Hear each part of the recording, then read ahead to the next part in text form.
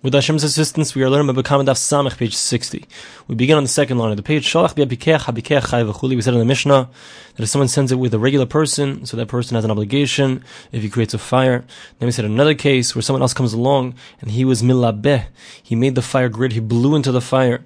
Amar Rav Nachman Yitzchak Madatani Liba Lemishtavish. Rav Nachman Yitzchak says that there are two different versions of the Mishnah. One says Liba, that when it's talking about when he blew into the fire to make it greater, uses the word Liba. Umadatani Niva Lemishtavish. And the one who uses the word Niva is also not incorrect. And Rashi explains the word Niva has to do with the concept that when a person is speaking, so air comes out from between his lips. Madatani Liba Lemishtavish. So the one who said the first way is not incorrect. We have a verse that says like this: Belavas Eish. Use the word Liba in regards to fire, that the fire is getting greater. We find the word niva as well. He's not incorrect. It can certainly be used as part of the gears of the Mishnah. The verse says, God creates the ability for a person to speak with his lips, and along with speech comes the air that a person exudes as he speaks, as we mentioned from Rashi, and therefore it's appropriate to use the word niva to speak about making the fire greater with air. We said that if there were two people involved, and then a wind came along and made the fire greater, so then there's no obligation upon any of the other people that were involved. Let's say he was also trying to make the fire greater by blowing at it, and at the same time along came a wind and made it greater. So if what he was doing was enough to create a greater fire, so he's going to have the obligation. But if not, if he needed the wind to come along in order for the fire to be great enough to cause his damage, so then there's no obligation on him, because the damage was not caused by him, it was only caused by the wind. The Gemara says, Amai, why is that so? It should be no different than a person who's winnowing. Winnowing is where a person takes the chaff and the wheat that are still together, but they're broken apart, and he throws it up in the air, and he blows on it such that the chaff falls down, and the wheat itself, which is lighter, is blown away. Now, doing this, winnowing, is one of the forbidden things to do on Shabbos. So let's say he's doing it, but along as he's doing it, so comes a wind, and his breath would not have been per se enough to actually accomplish the winnowing, but the wind helps him out, such that he's able to accomplish the winnowing. So the halacha over there is that a person would be chayav on Shabbos, he would be obligated to bring a korban if it was done unintentionally, or he would be chayav misa, be liable for death, because he's done something wrong, even though the wind came along and helped him. So why should it be considered different over here, where he's starting off the fire and then the wind comes along and helps him out? Here we're saying there's no obligation. Why is that so? So Gemara says, Amar Abaye. So Abaye says, what are we speaking about over here? We're speaking about over here where he's trying to make the fire greater by blowing from one side, and the wind didn't come along from behind him and help him out and keep blowing in that direction, but it came from a different direction and kind of canceled out the blowing that he was doing, and then it made it larger. So his act, his blowing, his trying to make it greater was irrelevant. Therefore, he has no obligation. Rava Amar Kigon Shaliba Beruach Metzuya. Rava says that originally when he was blowing, so there was a regular wind that was blowing along with him, and it still was not enough to create a large enough fire to cause damage. Now, so if it had been, so then he would have had an obligation, because you would have joined together the regular wind along with him. However, what was it that caused the damage in the end all? Along came a gust of wind which was unusual, and that's what created the larger fire that caused the damage. So therefore, we can't attribute that greater wind to him. It could be that a smaller wind we could. Rabbi Zera says another pshat. Kigoin did samar tzimuri. The type of breath that he was doing, the word samar tzimuri means, says Rashi, that he was trying to heat up his hands. He was blowing on his hands, trying to heat them up. So that's the type of breath that he was giving to try to make the fire greater. It wasn't a really significant liba. It wasn't considered that he was really doing something. And that's why when the wind comes along, so that's the only thing that we really consider that has made the fire greater. Ravashi gives a different pshat. When do we say that in regards to Shabbos? When someone is winnowing, and he's blowing on it, and along comes a wind that helps him out. Over there it's considered that the wind and him have done something together, and now it's considered that they've done something significant, and it's mityaches, it's attached to him, because in regards to Shabbos, the melachs mashaves asra Torah, because the Torah forbids something which is a conscious creative act. He's done something, he wants to create this winnowing, he wants to do this thing, so when the wind comes along, he's happy with the fact that the wind came along, because he wants to accomplish the winnowing, and this wind is helping him. However, in this case, the person wouldn't want this fire to have been made greater and to cause his damage, and therefore, so it's considered just a secondary force, it's not a direct force. And whenever you have a secondary force like this, there's no obligation in regards to damages. We begin the Mishnah. If let's say somebody sends out a fire and it consumes wood or stones or dirt, there's an obligation, chayav. Shenamar, as the verse says, Ki tete eish, if a fire shall go out, umatza koitzim, and finds thorns, v'nechal gadish, it consumes a haystack or a hakama, or standing crops, a yasada, or a field, shalim yashalim amaver sabe'era. So the person has to pay the one who started the fire. We begin the Gemara. Amar Rav. Rabbi says, Lamali the of Rachmana koitzim, gadish, kama v'sada. Why do we need all these different things? So you have thorns and you have haystacks and you have standing crops in a field. Why do we need all these different things in the verse? Tzrichi. So each one of them is necessary. Because of Rachmana koitzim, if the verse had just said thorns, havamina koitzim with the chayv Rachmana.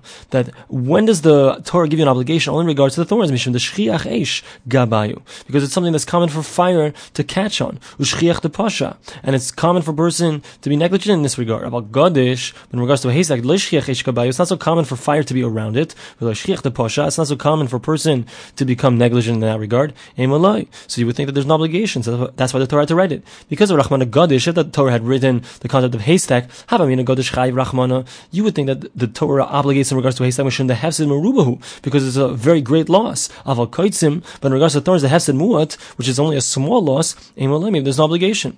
Kamalamali, what does that have to say the case? We have upstanding crops. Ma Kama Begoli, so it's going to teach you just like these crops are something which are out in the open. Af Kabagoli, so therefore anything in order to have an obligation in regards to fire, it has to be out in the open. According to Yehuda, who says that there is an obligation on things that are hidden. What do we need the verse Kama to teach you about these crops that are standing up? The Rabbis is Kol Bali Kaima. This is going to teach you anything that stands up, meaning even an animal or a tree. And the sages, how do they know that these things are included even though they're not explicitly stated? If they use that verse or something else, they learn that from the extra word or. It says or the standing crops. Rabbi Yehuda, what does he do with the word or? He holds that we need to say that there are different cases, meaning if you hadn't had the word the word or, you would think that until you have the fire has consumed the thorns and the standing crops and the fields, etc., all those things, until then there's no obligation. So that's what it's coming to teach you. How do we know that this is talking about different cases according to the sages who use the word oy to teach you something else? They learn it not from the fact that it says or the field. So that's coming to teach you that all the cases are separate cases. Rabbi Yehuda says, I did because of Rahman oy hakama, because of oy hasad. He holds that the reason that it said the word or in regards to the field is because once we said it in regards to or the standing crops, we also said it at the end of the pasuk just to keep the pasuk uniform, but it wasn't really necessary to say it there. Now the Gemara says, Sada Lamali, what do we need the case in the pasuk, in the verse of the field? Why was it necessary to say the case? This is coming to teach you that even if the fire affected a field or some stones which are not usually affected by fire, there still will be an obligation to pay for those damages, even though it's unusual. The Gemara says, why didn't the Torah just say the case of the field, and we would be able to figure out all the other cases as well? The Gemara says, we need all the cases because of Rahman Asad. If I had just said the case of the field, Havamina, you would think only things that are inside of a field, only those things have an obligation in regards to fire, but other things no. Kamash Malanas, it's coming to teach you that no, it will apply, the concept of the damage of fire will apply to other things as well.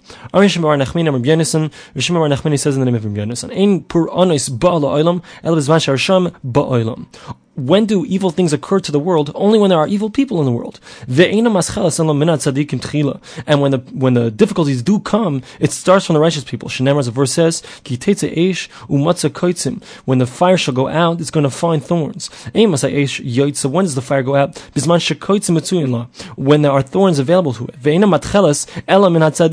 The first thing that it starts with is with the righteous people first. Shenamar, as the verse says, and it eats up a haystack. It doesn't say it eats up a haystack, which means that the haystack is actually eaten. It's teaching you that the haystack was actually consumed previously. So thus we see that the tzaddikim, who are represented by the haystack, a haystack which we mentioned before has a great value. So the righteous people, unfortunately, so the first ones that get affected by whatever difficulties come to the world.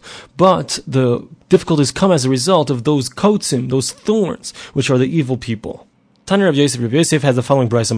What does it mean in the verse when it says "V'atem lo tetzu ish mi pesach beisoy ad boiker"? Then in regards to machas b'choros, the striking of the firstborn of the Egyptians, so God told the Jewish people, you're not allowed to leave the houses until the morning. Why? Why was He telling them that? Kevin shenitan reshus lamashchis. Once the destroyer has already given permission to destroy, it doesn't distinguish between the righteous ones and the evil ones.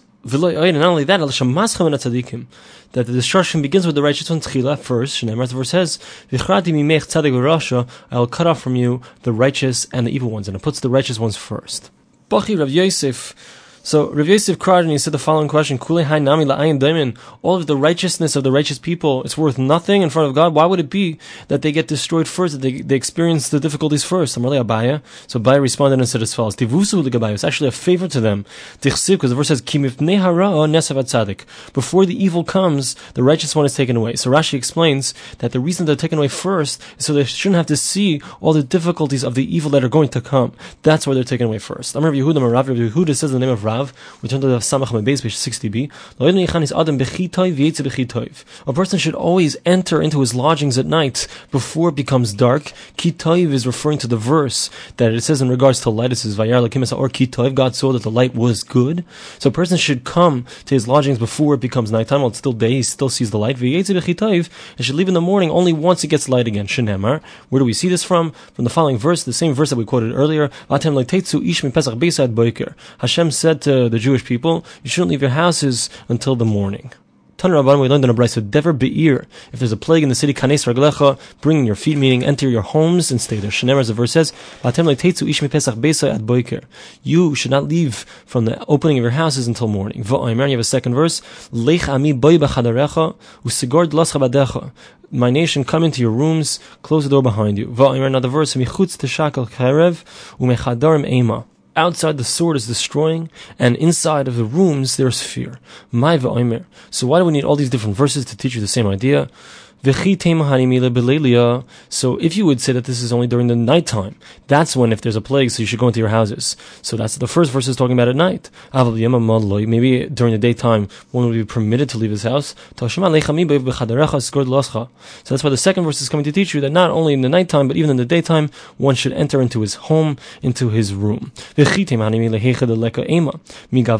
if you would say that's only where there's no fear inside of one's house, but if there is fear indeed inside of one's house, if one would go out and sit amongst people and have their company, so perhaps that would be better. That's why the verse comes to say that from outside there's going to be destruction of the sword, and from inside of the rooms there is fear. Even though that there's fear inside of the rooms, if one stays outside, so he's going to get destroyed by the sword. Rava be'idan rischa have a sachar koi. At a time when there would be a plague, so Rava would close the windows, dichsiv, and he brought it from the verse, ki Allah mavas b'chalonenu. You see that the death has climbed up through the windows. You see that a plague can get in through the windows. Taner Rabbanu, we learned in the Brayso, Rav Ba'ir, if there is a hunger in the land, Pazer Raglecha, leave. Shenemar, as the verse says, Vahi Ra'av Ba'aretz, there was a famine in the land. Vayir Avram Mitzrayim Elagur Sham, and Avram left to go down to Egypt to live there. V'Omer, we have a second verse that teaches us this. Imamarnu Navo Ha'ir V'Hara Ba'ir V'Masnu Sham. This is talking about a certain story where there was a besieged city, and there's a group of leprous people that were outside of the city, and they said to themselves, if we come into the city, there's nothing to eat there. We'll die there. So they said to themselves, let's go outside of the city. So we see from there, if there's a famine, one should leave. What do we need the second verse? When do we say that a person should leave? That's only if he knows that where he's going is going to be okay. But if he's not sure, maybe, but if he's not sure if he's going to be able to survive in the other place, perhaps he shouldn't leave. Tashema, that's coming to teach you. So they had said to themselves, let's go out to the encampment of Aram, the people who were besieging the Jews inside, and they said perhaps we'll be able to live there. So it was unclear if they were going to be able to survive. Nevertheless, they left the city and they went out to that encampment. So this teaches us that if there's a famine inside of a city, one should leave. Taner Rabban, we learned in a brayso. Dever be'ir, if there's a plague in the city, a person should not walk in the middle of the path.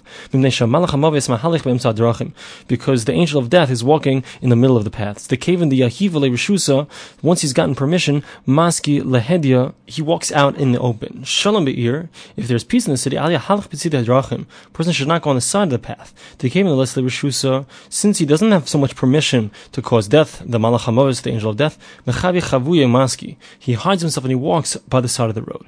Tan Rabbanan, we learned that by Dever Be'ir, if there's a plague in the city, Adam Yachid Lebeis HaKnesses, a person should not go alone into the synagogue. Shemalach Hamavis Mafkid Sham Kelev, because the angel of death leaves his utensils there, the things that he does his work with. That's only in a place where there are no children learning the Torah, and you don't usually have 10 people praying there. Tan Rabbanan, we learned that Raisa Klavim Boichim, if you hear dogs crying, Malach Hamavis Balair, that means that the angel of death has come to the city. Klavim Esachakim, if you hear dogs that are rejoicing, Eliyahu Navi Balair, so that means that Elijah the prophet has come to the city. That's only if there's no female dog there. But if there is a female dog there, so then there's no proof from the fact that they're howling or that they're laughing, that they're doing it because of the Malach HaMavis, because of the angel of death, or because of Elijah the prophet. Yasser Rav Ami and Rav Asi Kamei Rabbi Yitzchak Nafcha. Both Rav Ami and Rav Asi were sitting in front of their Rebbe, their teacher Rabbi Yitzchak Nafcha. One of them said, please say something halachic. We want to hear something like the normal types of Gemara. So and the other one said, no, I want to hear something agadic, something like the Gemaras that we've been saying recently. So he started to say something which was agadic, but the other one didn't let him. So he tried to start saying something which was halachic, and the other one didn't let him. So Rav Yitzchak Nafcha says to them, I want to tell you a parable. What is this like? A person who has two wives, a young wife and an old wife. So the young wife doesn't want her husband to look old, so she plucks out all of his white hairs. The old wife doesn't want her husband to look young, so she's pulling out all of his dark hairs. So he ends up bald because everyone's pulling out all of his hairs. So he said the same thing with you guys. You're not letting me say anything. So he says to them like this: if this is the case, I'm going to tell you something which both of you will like. It will be both agadic and halachic. The verse says, if a fire shall go out and it finds thorns. So it sounds like it's going out on its own. That's what the verse sounds like. It sounds like the fire went out, nothing to do with the person himself. What does the end of the verse say? It says that the person who caused the fire, who made the fire, lit the fire, he's going to have to pay. It sounds like the person himself has done it. So first he's going to give the agadic interpretation. Amar HaKadosh Baruch Hu, so Hashem says like this: I'm going to be responsible for the fire that I made.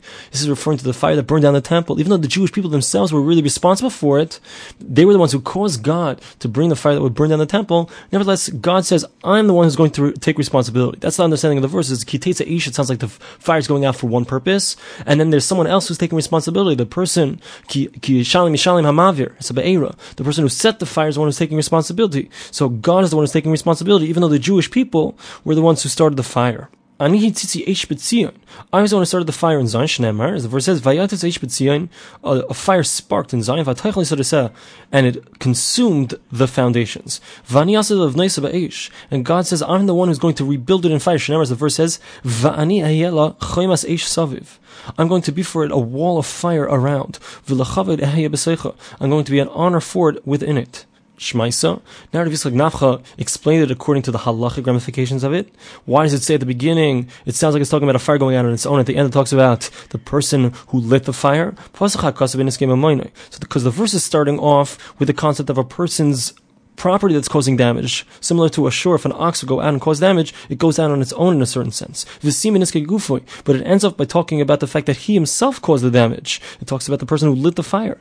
This is coming to teach you that the concept of fire, as we mentioned previously, 1 month and 7 days ago, or 8 days ago, page 22b, so we said over there that the concept is, according to one man Amar, according to one person, that fire is an extension of the person himself. So it has a double aspect. Not only is it considered his property that's causing damage, but it's also considered that it's an extension of himself. So he himself has caused the damage. So that's why it says Kitetse Eish, it goes out on its own in a certain sense because it's his property. But then it says Shalom Shalom Hamavir, the person himself is considered the one who has lit the fire. The Gemara continues. David had a desire. And he said, who's going to give me water from the pit of Bethlehem, Asher Bashar, that's at the gate? And Rashi explains that what we're talking about over here is that David HaMelech, he had a question, a halachic question, and he needed to send it to the gate. The gate was where the Sanhedrin sat. At the gate, I believe, of the temple. And therefore he was saying, who's going to go to the temple to ask the Shiloh, the halachic question that we have? And 3 mighty ones broke out, those that were in the encampment of the Philistines. Bethlehem, and they drew the water from the pit of Bethlehem Asher Bashar that was at the gate. Meaning they went to ask the question and they came back with their answer. The Gemara wants to know what was the question that was so important for David HaMelech to know, King David to know. Rabbi says, Rav Nachman, in the name of Rav Nachman, the question had to do with the fact that some of his men, some of King David's men, they had caused damage to a haystack with fire, and there had been some kind of vessels inside of that haystack. He wanted to know if the halacha was going to be like Rabbi Yehuda or Rabbanan, whether there would be an obligation to pay for the damages to those vessels that were hidden inside. And they answered him whatever they answered him. Rav Huna gives an alternate explanation for what the question was. There were these haystacks of barley that belonged to the Jews, that there were hidden Philistines inside of them. And the question was, the halachic question was, is it permitted for one to destroy someone else's property in order to save himself, right? Because he wanted to destroy the haystacks that the Philistines were hiding inside of. They responded and said, it's forbidden for one to save himself by destroying someone else's property. However, you are king. And a king has a right to make a path through someone's property, and no one has a right to stop him. So therefore, theoretically, you could do what you want. And the rabbis, those who say it was Rabbi Bar Mari said, there were actually these barley haystacks of Jews, and there were also these lentil haystacks that belonged to the Philistines. And the question was like this: what would be the halacha if I want to take the haystacks of the barley of the Jews and place it in front of one's animals, in front of the animals, I guess, that belong to the army, on the condition that I'm planning to pay back these Jews by taking away the haystacks of lentils that belong to the Philistines? They responded and said, the destruction will have to be returned by the evil one who created it. He has to pay back the thing that he stole. Even though he pays back that which he stole, Russia, he's still considered an evil person. So therefore, this shouldn't be done. However, you are a king. The king has a right to make a path through someone's property. No one has the right to prevent him. Therefore, you can do what you want. It's good according to one who says that he was coming to switch things. So we understand why there's one verse, so you have one verse that says that the field was full of lentils. And the second verse says that the entire field was full of barley. So according to this last explanation, it works out very well, because that explains the two verses, why we have one talking about lentils, one talking about barley. But according to the one who said that the issue had to do with burning it, what do I need these two verses for? So he'll respond to him and say like this: there were also these haystacks made out of lentils of the Jews, where the Philistines were hiding. Now the Gemara says, according to the one who says that the issue had to do with burning it down or not, we understand why it says in the verse that he stood up inside of the field and he saved it. He didn't allow it to be burned. And according to the one who says that the issue here was switching it, how can you talk about saving it? So the answer is, he didn't allow them to take the ones that belong to the Jew to feed it to the animals and then switch it. So he saved it in a certain sense. According to these two, it makes sense. We understand why there are two verses. According to the one who the question had to do with whether or not there was an obligation for something that was burned down, that was something that was hidden inside of the haystack. Why do we need a second verse? One talking about barley and one talking about lentils. So we respond to you and say like this: even though according to the one who said that the question had to do with something that was hidden inside that had been burned down, he will also agree that another question was asked, one of the other questions that were mentioned by the other Amoraim. With Hashem's help, we'll continue from here in the next daily daf.